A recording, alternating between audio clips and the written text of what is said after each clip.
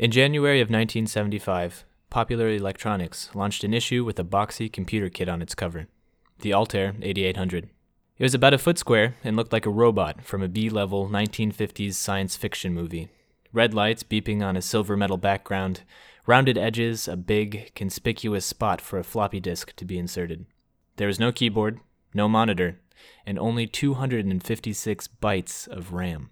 The Altair 8800 sold for about $439. The seller, Micro Instrumentation and Telemetry Systems, or MITS, was started when founder Ed Roberts dreamed of building his own computer and began tinkering in the garage of his home in Albuquerque, New Mexico. The Altair 8800 turned out to be revolutionary. Roberts expected to sell just a few hundred models in the company's first month. Instead, they sold thousands. All over the country, tinkerers and makers were in their homes starting the DIY electronics movement with their Altair 8800, and from that garage in Albuquerque was launched a DIY revolution. In 2016, we're experiencing the birth of another DIY revolution, the DIY bio revolution. Across the country, garage tinkerers are trading in their breadboards and soldering irons for pipettes and PCR machines. Hacking, making, DIYing. Exactly what the DIY bio movement entails and who the characters are is still an evolving question. Today, we're looking at how to answer these questions, defining the what and the who of the modern DIY bio movement. I'm Max Showalter, and this is episode 0 of DIYbio.fm, a new podcast that dives into the world of DIY bio to hear the science, stories, and sounds of the biohacker revolution. We set out to find people who might be able to help us define what DIY bio really is, and as you can hear, that turned out to be pretty difficult. Most people can't easily give a definition of DIY bio. That turned out to be true even for the experts. It's what you get up to where you want to do it, I guess. I don't really have a strong definition of it. That's Rob Carlson. So I'm Rob Carlson. I'm the managing director of an investment firm called Bioeconomy Capital. Rob is often considered to be one of the founders of the DIY bio movement. He started tinkering with DIY bio after leaving a position as a professor in the electrical engineering department at the University of Washington in Seattle. Rob is an expert on biotechnology, the bioeconomy, and the author of a 2010 book, Biology is Technology: The Promise, Peril, and New Business of Engineering Life. He's spent a lot of time in this field, and in his observations and experiences, DIY bio often centers in one place, the garage. My experience is that you can get things done. You can innovate in the garage. The way we get new stuff in the rest of our economy, the way we got airplanes, the way we got chips, the way we got cars, is from garages. But the garage itself isn't that important. Instead, the garage is a metonym for DIY, do-it-yourself, tinkering. And when we look at other technologies in the past, we see that this tinkering step is critical. Tinkering and DIY is where innovation occurs, like Ed Roberts and his Altair 8800 were to computers, or the Wright brothers were to airplanes. DIY bio and biotech are no different. And this DIY garage step? Well, it could happen anywhere.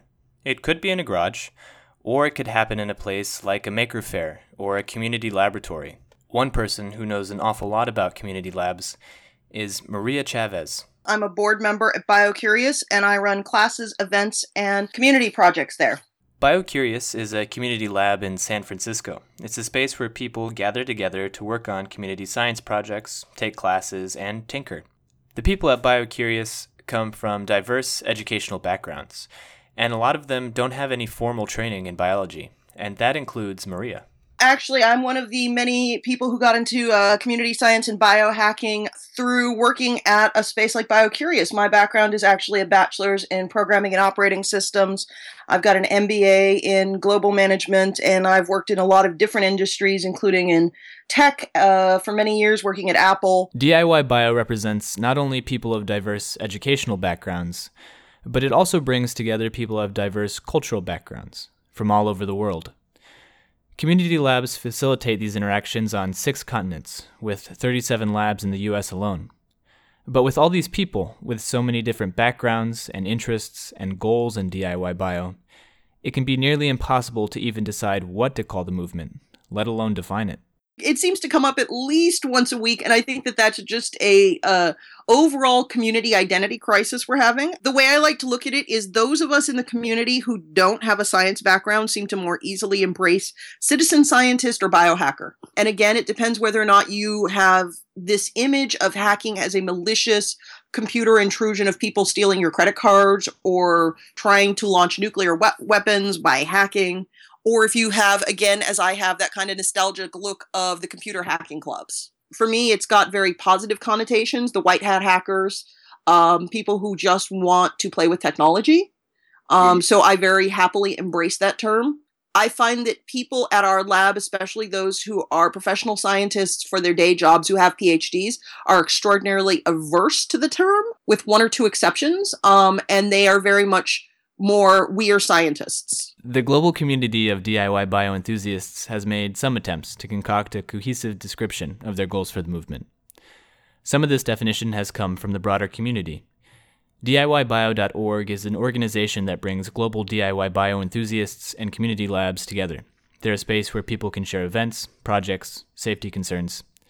In 2011, DIYbio.org organized 2 major congresses of DIY bio groups to help establish a code of ethics. This code described what characteristics should guide the field, things like a commitment to open source, safety, transparency, and environmental consciousness. Tinkers, makers, biohackers. We cast our vote to be called DIY biologists, and maybe we can shed some light on that term by offering up our own definition of DIY bio. The do-it-yourself ethic helps define the DIY movement. It's the idea of self-reliance, of taking things into your own hands, of teaching yourself how to do things, of making, tinkering, and in some instances, hacking. It's the idea of being able to get something done without the help of an expert, and it's a term that goes back to the 1950s. You might be able to easily conceptualize it in the context of do-it-yourself home improvement. Think of Bob Vila. Now apply that ethic to biology. It's Bob Vila, but with bacteria. And this makes DIY bio anything that people do in a self-starting manner that relates to biology. And okay, that's a pretty broad definition. It encompasses a lot of projects and fields that could relate to biology. But that's part of the charm of DIY bio. The breadth of the DIY bio movement reflects the diversity and imagination of the people that participate in it. It can be more than just science. For example, it can be used as a tool for art.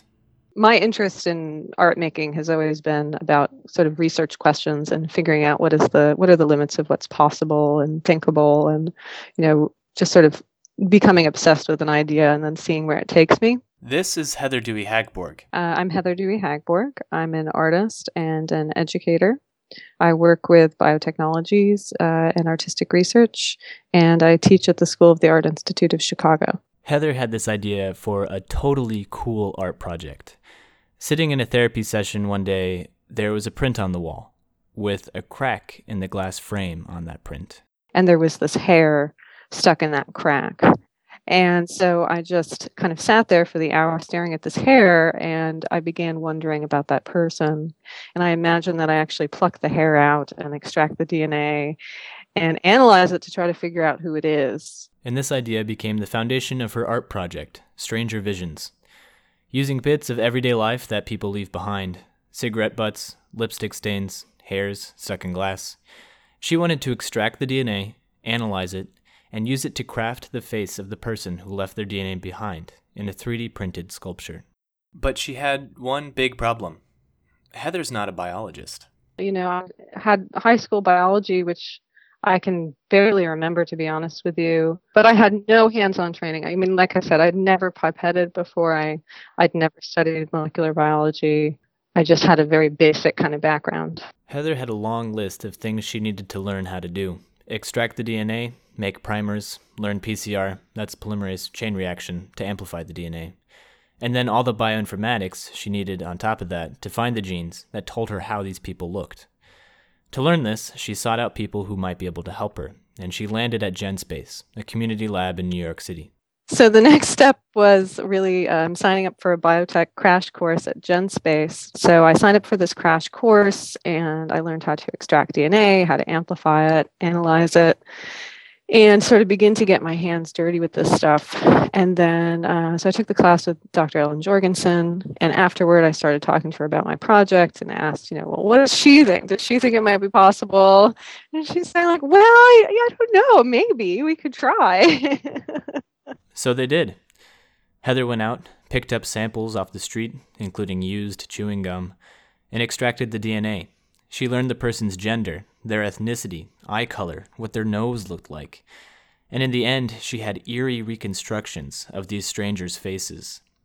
Each subject's face hung on a wall in an art gallery, floating over the piece of evidence they left behind, DNA and all. And it wasn't exactly a linear path. When I first started, I thought that I knew how to pipette, but I hadn't even gotten the basic pipetting technique down. And so I had probably been experimenting every day for a week. And then I was telling Ellen, I'm not getting any results. And she held up my polymerase chain reaction tubes, the tubes that the experiments take place in, and they were much more full than they should be. And Ellen's like, "What is in here? How big is this experiment?" And I was like, "Uh-oh," backtrack a bit and relearn the most basic technique. And once Heather got past these minor snafus and the learning curve of DIY biology, she not only came out with a great art project, but she also gained some enlightenment about the DIY bio movement. I think DIY bio can give people agency over their own sort of biological traces in terms of thinking about the surveillance questions. But the bigger value of DIY bio is really much like the value of GenSpace. I think it's sort of deconstructing the truth discourses around biology. So being able to read the headlines and understand more deeply about what it means, being able to maybe counter some of the hype that we tend to see. I mean, I have to say, I think science journalism tends to be some of the worst journalism there is. It's like recycling of press releases, and you see the same sentences appear over and over and over in every media outlet. And it's so discouraging to someone who's trying to think critically and trying to engage the public on issues around science and technology. Just the enormous amount of hype that is tends to cloak these really like preliminary scientific papers. So I think DIY Bio and community science labs can really give the public a hands-on understanding of what's really going on sort of behind the scenes. That's my hope. And that as a community, we can also talk about these things, that we can talk to each other and, talk about the latest paper that came out and say, well, what does it really mean? What was the experiment actually that took place? What really happened? And then what are the implications of that? Like any growing field of technology, DIY bio isn't without its challenges. There's concerns about safety, security, and quality. And on a higher level, concerns about maintaining the DIY character that's helped establish the field. As much of a fan as I am of DIY bio, my concern is that that DIY bio not sort of fell in the same trap that I think DIY electronics has fallen in, of sort of black boxing things so that people have access in a very high level to technology, which is on the one hand wonderful because it's more accessible, but on the other hand, it really obscures the inner workings of what's going on. And I think the stakes with biology are so high, we really need to know what it is that we're doing in the most detailed and complex way possible. So this is the challenge, I think, that DIY bio and community bio faces, of how to make things accessible while still really helping people understand how complex they are. How we deal with these challenges, how we experience the successes and the failures and the growing pains of DIY biology is something that we'll cover more in later episodes of DIYbio.fm. But for today, we're going to close with a quote from Rob Carlson, who remains optimistic about the field of DIY bio. I think all I'm really saying is that everything is changing fast and is incredibly interesting and complicated. And it's a great time to be alive. We want to give a special thanks to Rob Carlson, Maria Chavez, and Heather Dewey Hegborg for sharing their experiences with us on the show today. We'll link to them in our show notes on diybio.fm, our website, where you can learn more about their projects, including Heather's art project, Stranger Visions, and BioCurious Community Labs in San Francisco. Special thanks to Regina Wu for help on the logo, to Roman Mars for inspiration. This episode of DIYBio.fm was written and produced by Jeremy Hecht, Zach Muller, and me, Max Showalter. It was recorded in beautiful, downtown Seattle, Washington. Follow us on Twitter at DIYBioFM, no dot, and visit us at our website, DIYBio.fm. In our next episode, which we'll be launching the week after next, we'll be talking not just about the who and the what, but also the how and the why of DIY Bio. And a special addendum for any of you listening to our inaugural episode at Biohack the Planet. Zach Muller is there, and we would love to hear your DIY Bio story if you're willing to share it. So if you can find him and share your contact information, or take some time to tell him about what you do in DIY Bio. Thanks.